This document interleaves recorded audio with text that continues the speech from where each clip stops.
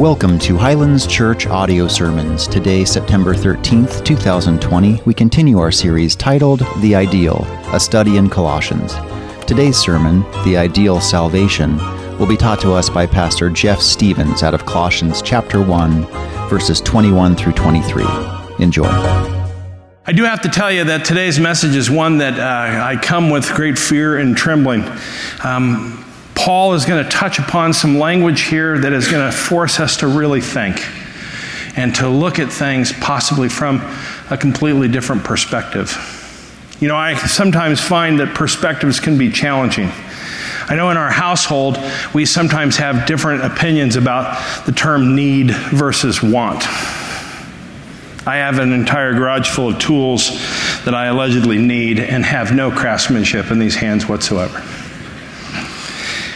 Being a husband of one wife and 4 daughters, we have had differing opinions of need versus want. Probably the other perspective that we sometimes need help with is that which we experience versus that which is reality. Today is going to deal with a term that we'll use, the already but the not yet. And so sometimes that which we experience is not necessarily the reality. And so we'll look at that. Last week, Bob talked about, and didn't Bob crush that last week? That was just an incredible sermon last week by Bob, and I really appreciate it. I got a lot out of it myself. I think that sometimes we have these tough times in our life, right? Tough things to hear. But ultimately, I would ask that you'd bear with me today, because there is a temptation in me, and the temptation is to tell people what they want to hear. But today, I can promise you, I'm going to fear God more than I do you. And I'm just going to say what God's Word says, and we're going to have to wrestle with it together. If I had the power of God, this is one of those things where I would come in and make some changes.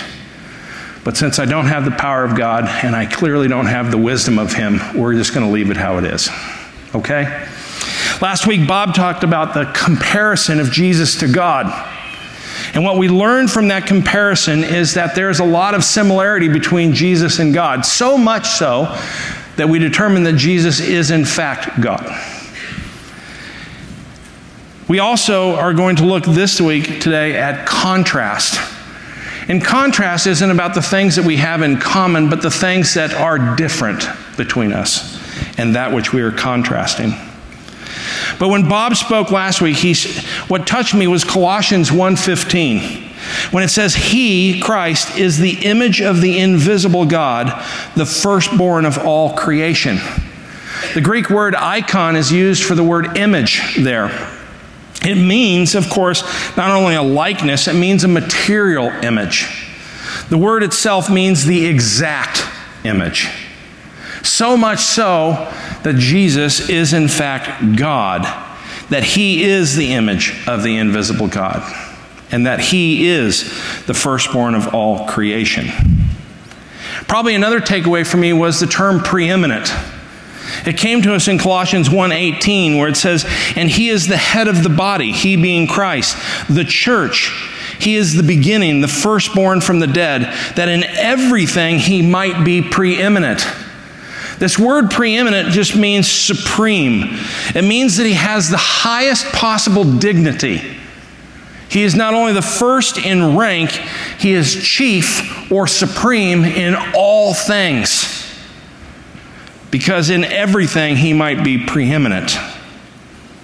It means that He has to be preeminent in our salvation or supreme in our salvation as well. Today's subject is the ideal salvation, and what we will see is the connectivity to what Bob spoke last week and what we're talking about today is directly connected in its context. This sermon is a continuation of what Bob preached last week. And to understand it is to understand that for us to have the ideal salvation, it has to come from the ideal Savior. I remember years and years ago lifeguarding at Manhattan Beach in the 1980s. And I remember how people would go out, and some kids would like to get out there and pretend that they're drowning so that they could get the lifeguard off the stand and run out there and save them, just to get out there and find them stand up on the sandbar. I'm fine, man. You see, they weren't ever actually in the need of a Savior. They didn't need anyone to rescue them. Today, we will look at the Word of God and see how desperately we need our Savior. All the comparisons of God to Jesus being the exact image. But Paul is going to segue from understanding Jesus as God to understanding our condition before we knew Christ. And that condition he's going to start with poses a lot of ripple in the pond effect of our thinking. And it's going to require us to look at perspective. I remember years ago I was teaching a class, and the class was actually entitled The Sovereignty of God and the Free Will of Man. And we were there to reconcile those things.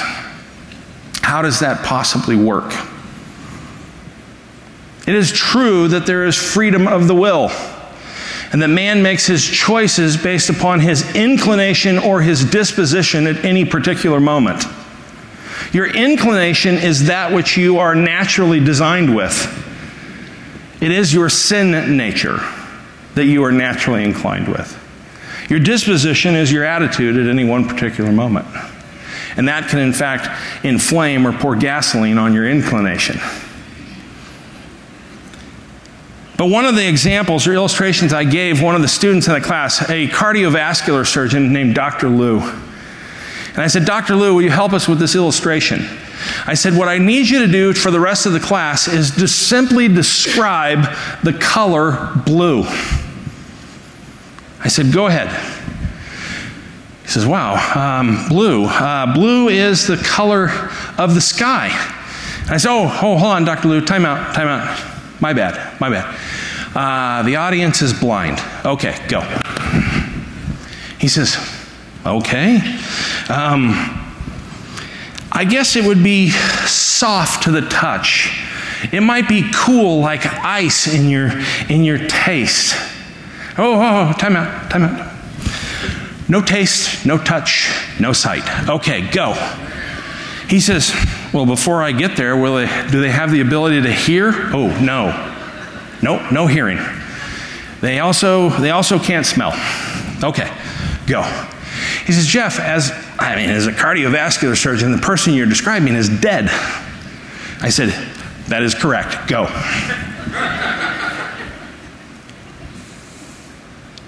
This is what our chore is with the gospel. We are preaching the gospel to people that are dead in their trespasses. They have no ability within themselves to hear the gospel, to see the gospel, to smell, taste, or touch the gospel. They are dead. Paul says it this way in Ephesians 2:1. He says, and you were, talking about before Christ, were dead in the trespasses and sins. Time starts to play a relevant part for us here. The text today is going to deal with contrast. And it's the contrast of who we were to whom God is making us to be. And he's going to do this over a period of time. But one of the greatest difficulties we have is we have a tendency to make Scripture about ourselves. We insert ourselves into God's Word. And I'm here to tell you today that Scripture is not about you and is not about me. It is entirely about God. In fact, that which he is revealing is that which he spoke into existence in those same 6 days before time existed. Think of it as a curtain that is drawing back on your time and life and is revealing to you his plan that he already spoke into existence. Our difficulty is sometimes we think about life from the point of our salvation to the point that God takes us home. Whereas God's Word is about eternity past to eternity future. And God revealing to us his plan that he decreed or that which he spoke into existence. With that in mind, I want to pray that our hearts are right as we dig into his Word. Our Father and our God, Lord, thank you for your Word. Thank you for your truth. Help us, Lord, to see your word as sufficient. That no matter what we feel we need, that you actually are the one who provides us with everything. No matter what we experience, Lord, may it be your word that clarifies it.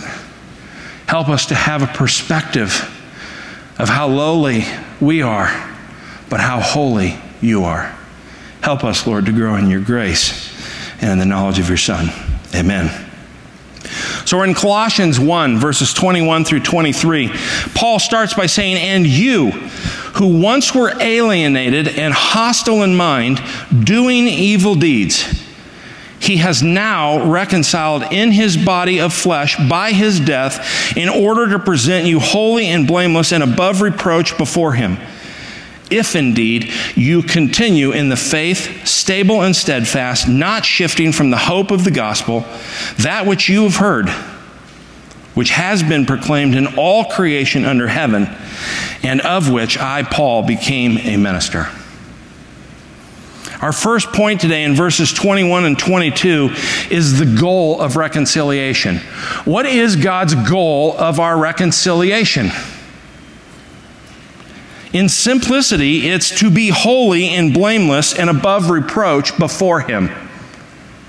The goal of our reconciliation is that the requirement to enter into the presence of God, to enter into the Holy of Holies, is that you would in fact be perfect, holy, and blameless, above reproach. This can only happen through Christ. Paul begins to outline the benefits that come to those who trust in the Savior. And since the Apostle Paul has just finished speaking of the divine reconciliation that was effected through the sacrifice of Christ, Paul begins by accomplishing a contrast. And he's contrasting the condition of the Colossians before they knew Christ with their life after coming to the knowledge of Christ, or to the faith of Christ.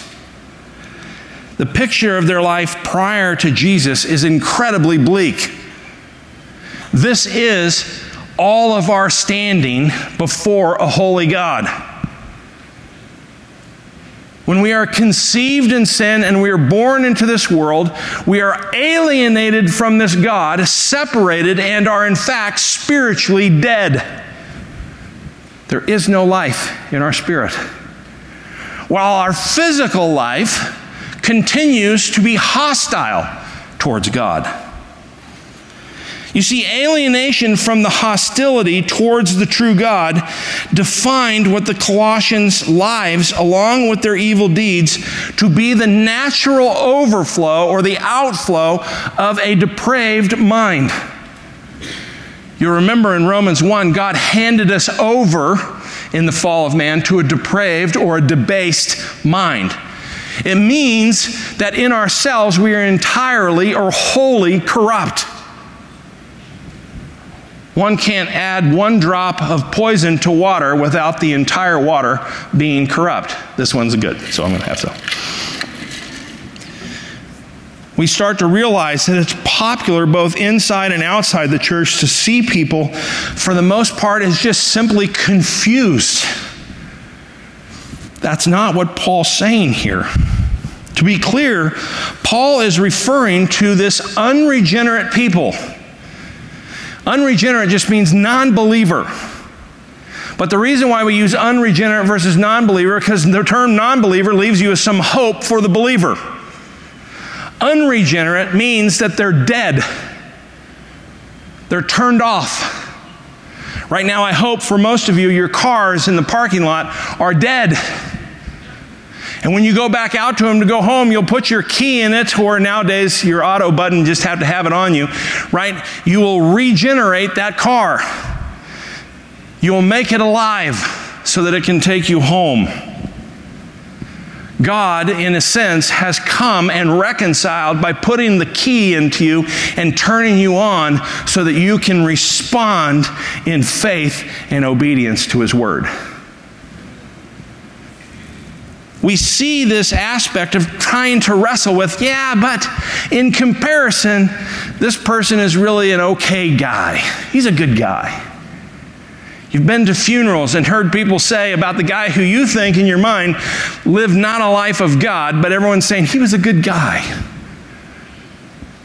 That kind of comparison is the wrong thing to be doing. I remember years ago, my father-in-law was so upset with my preaching on this particular subject. He came to me and he says, "Jeff, are you telling me that your daughters, your 4 beautiful girls, are desperately wicked?" And I said, "Depends on to whom you're comparing them." I said, "If you're comparing them to the beauty and the loveliness of a holy and supreme God, they are desperately wicked. If you're comparing them to that little girl across the street, they're pretty doggone good. Because she's evil." Right? But look at what God said at the very beginning of time about mankind. And I want to inform you, nothing's changed except for Christ in certain people. But humanity and your fleshly desires remain intact and in the same. This is how God saw you in Genesis 6:5. "The Lord saw that the wickedness of man was great in the earth, and that every intention of thoughts of his heart was only evil continually." Can it be more descriptive? This is alienated. This is hostile towards God. It's evil deeds. Scripture tells me that even my good deeds are as filthy rags. They're corrupted because of my nature. The psalmist in 116:11 says, "I said in my alarm, I said in my shock, I said in my dismay, all mankind," not some of them, all mankind are liars. You see, we were like this before we knew Jesus as our Savior. Our Savior who adopted us into God's family. You see, Bob last week interjected a thought for us to consider, and that was the law of causality. I'm going to modify that a little bit this week, because as we look at some of these terms and some of these words, what I want you to be looking for is what we call primary causality. Not just the law of cause and effect, but primary causality. What ticked it off? What got it going? What made it happen? Just as last week, Bob said that God created something from nothing. You are dead in your trespasses. You are nothing. And God is about to do something incredible. He's going to make you something. And it's for himself. He did this while we were sinners, right? Romans 5:6-8 says, "For while we were still weak, at the right time, Christ died for the ungodly. For one will sacrifice or scarcely die for a righteous person, though perhaps for a good person one would dare even to die. But God shows his love for us, in that while we were still sinners, Christ died for us." In our depravity, in our separation, in our alienation, God was the primary causality that moved you from lost to saved. From sinner to saint. Because of what he's done.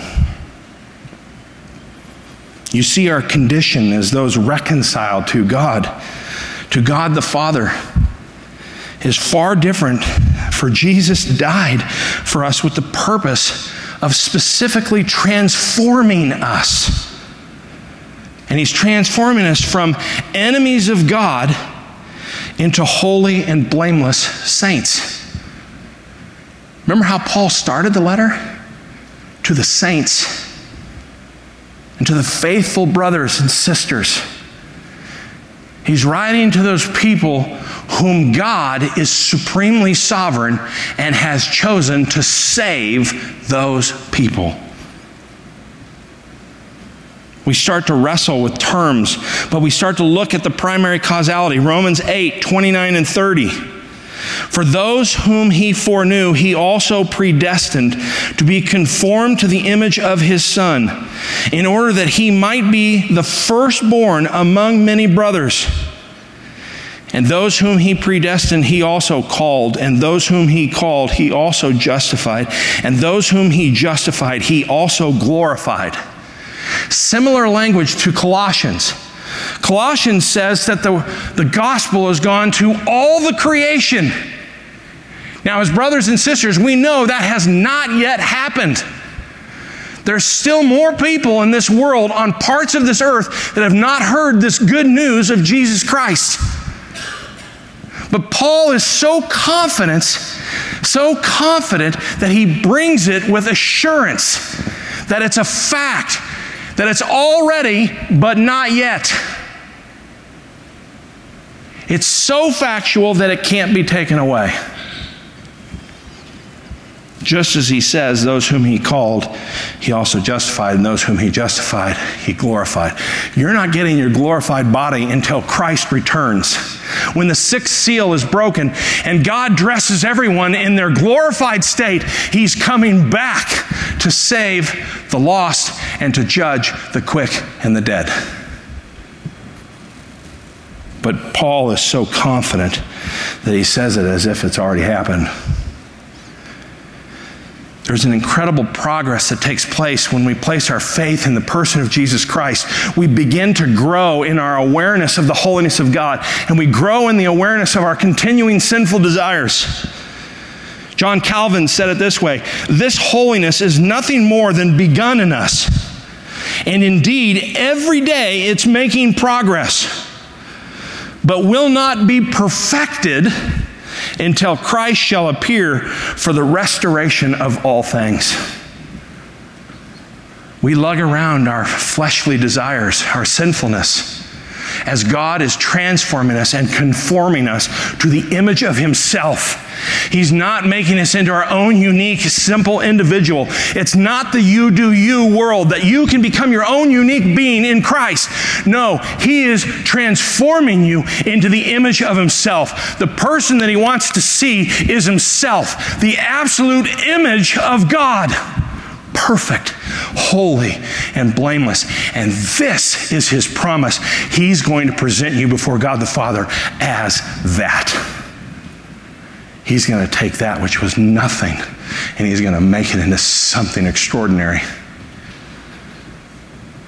2 weeks ago, Thomas said it this way in verse 12, giving thanks to the Father who has qualified you to share in the inheritance of the saints in light. He's qualified you. Some of us think so highly of ourselves that we think that I'm doing a good job. I'm becoming a better Christian. I'm doing good things. No. You're already qualified.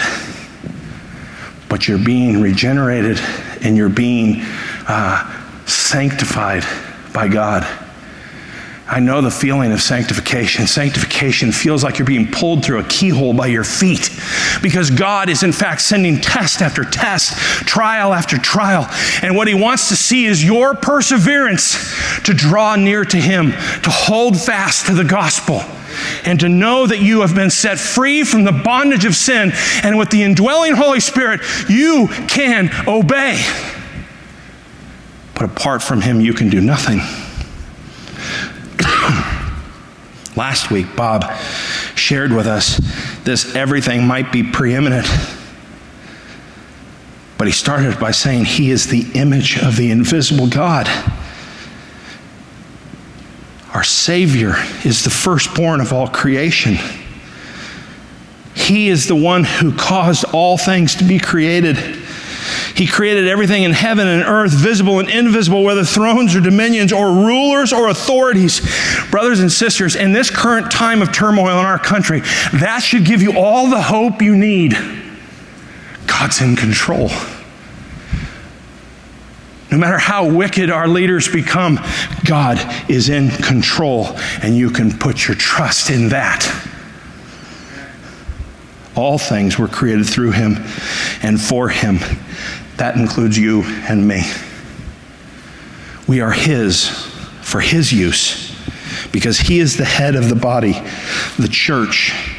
He is the beginning, the firstborn from the dead, that in everything he might be preeminent, supreme, the chief of all things.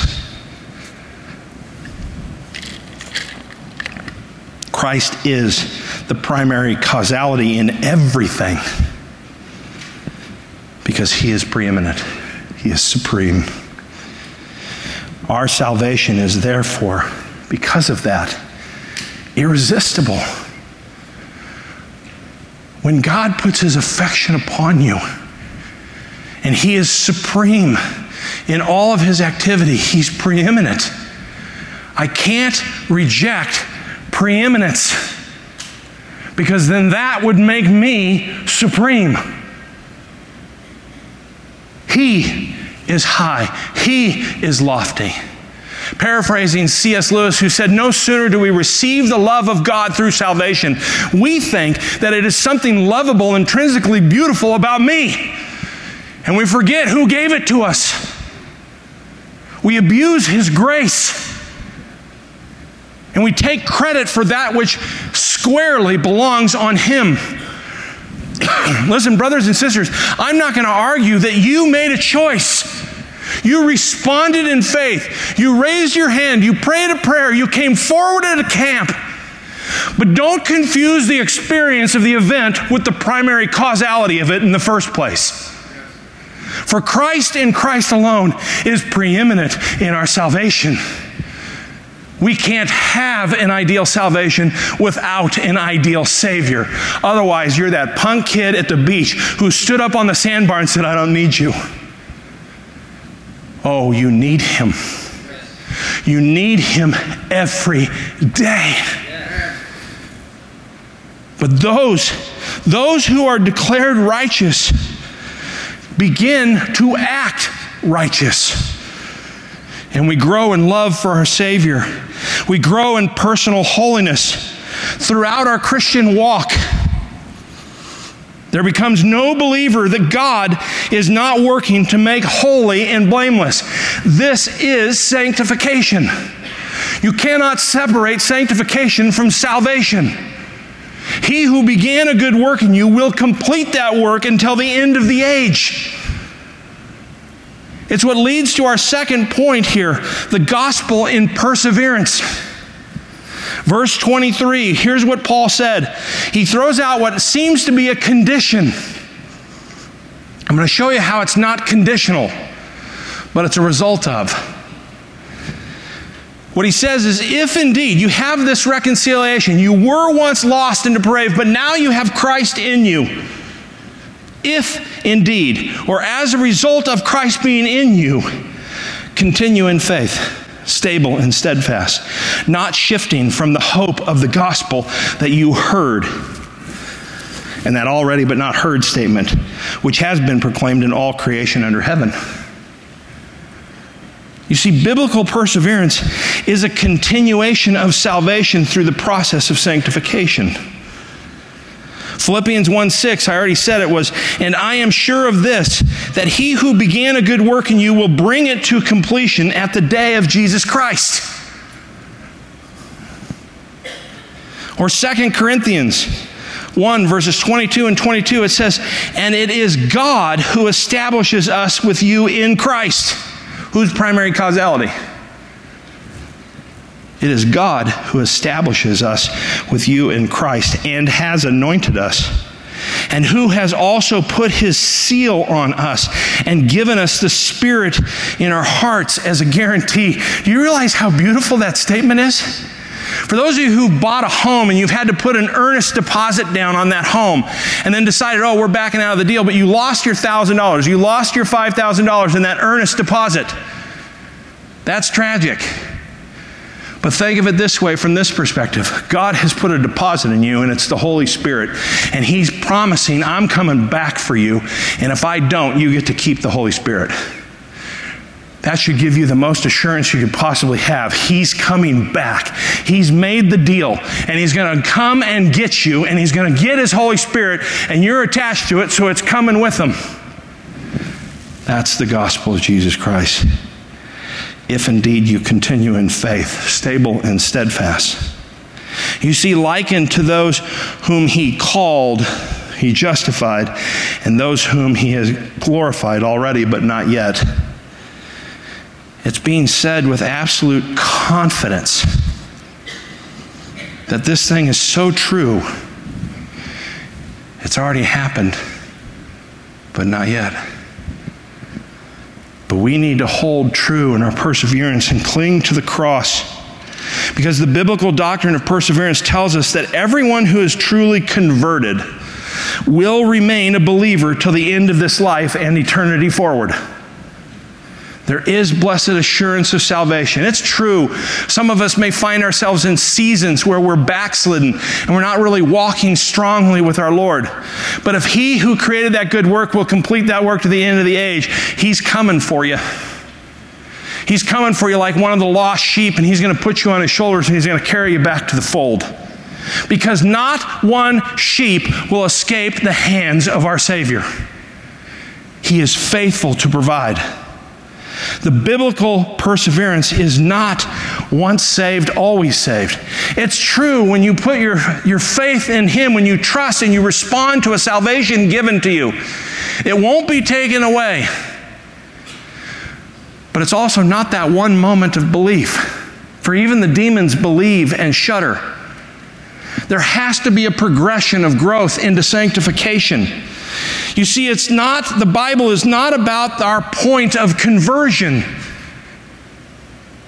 It's about the completion of our salvation.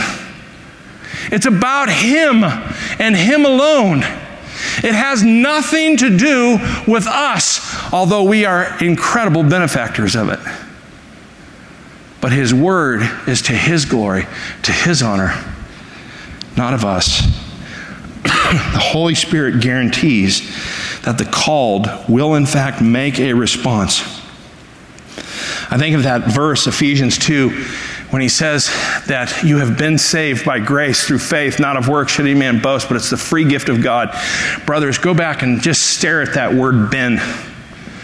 You have been. See, for you to recognize your salvation, you have to already have it. It's like the love of a child, the love of your parent. You never catch it on the front end. You recognize that it already existed. God is primary causality. It should cause us to be thankful, and it should propel us to good works. Look at what James says in James 2 in verses 14, 18, and 26. He says, "What good is it, my brothers, if someone says he has faith but does not have works? Can that faith save him?" Verse 18, "But someone I will say, you have faith and I have works. Show me your faith apart from your works, and I will show you my faith by my works."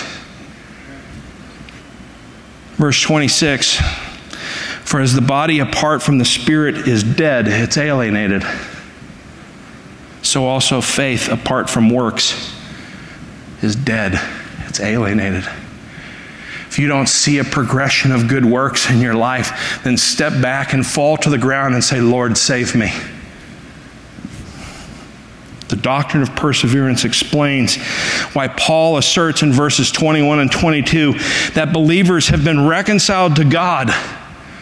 But then in verse 23 tells them that they've been reconciled only if they continue as a result of faith in the hope of the gospel.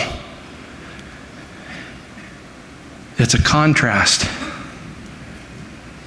I once was alienated. I've been made alive in Christ. And that love of Christ in me compels me to serve Christ and his kingdom.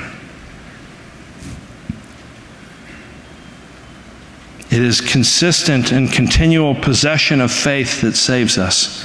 It calls us to be stable and steadfast.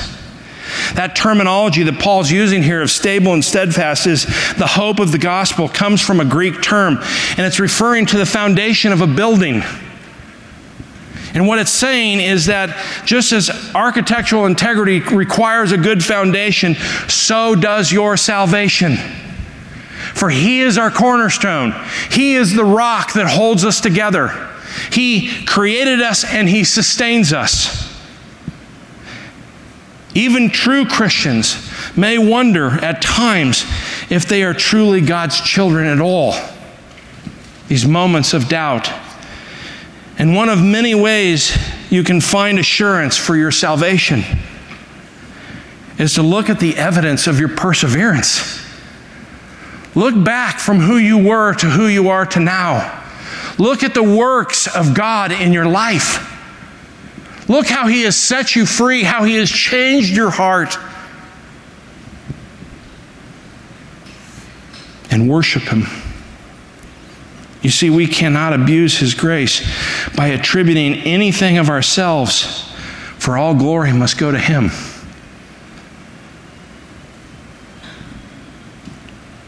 It's all about Him. It's all about Him. It's not about us.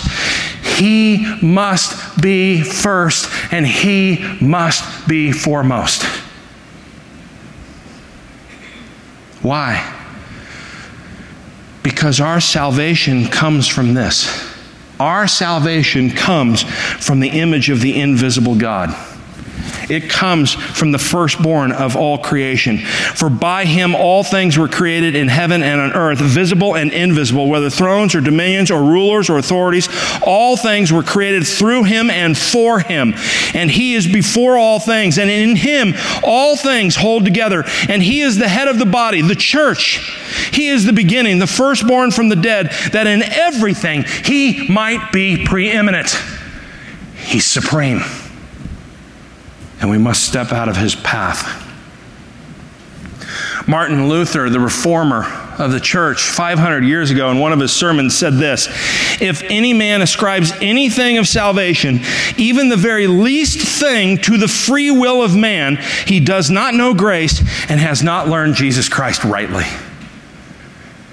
It's not that he didn't say, "I want to accept you in my life," that he prayed a prayer. That's not the point. It's the attributing that I'm saved because of me.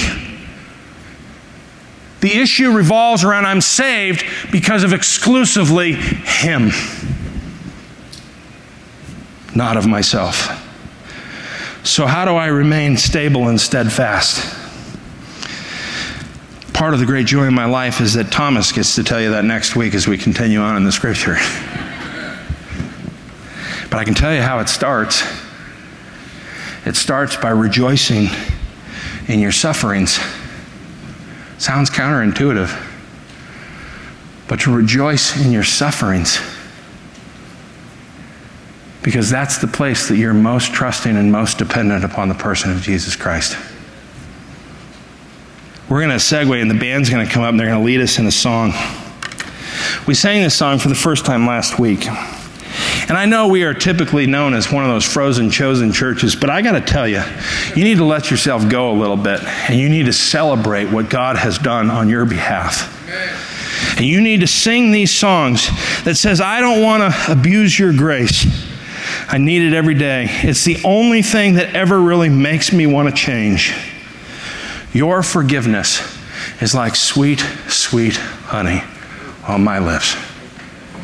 Let's sing to our God and thank Him and Him alone for our salvation. To God be the glory. Amen. Brothers and sisters, I hope you are encouraged with what God has done on your and my behalf. That He is not only the author, He is the perfecter of our faith. And He will complete that work until you go home or He comes and gets you. Amen? May we live to the glory of God. May we give every credit to Him and Him alone. For everything, He is preeminent. I love you guys. I hope to see you again next week. God bless.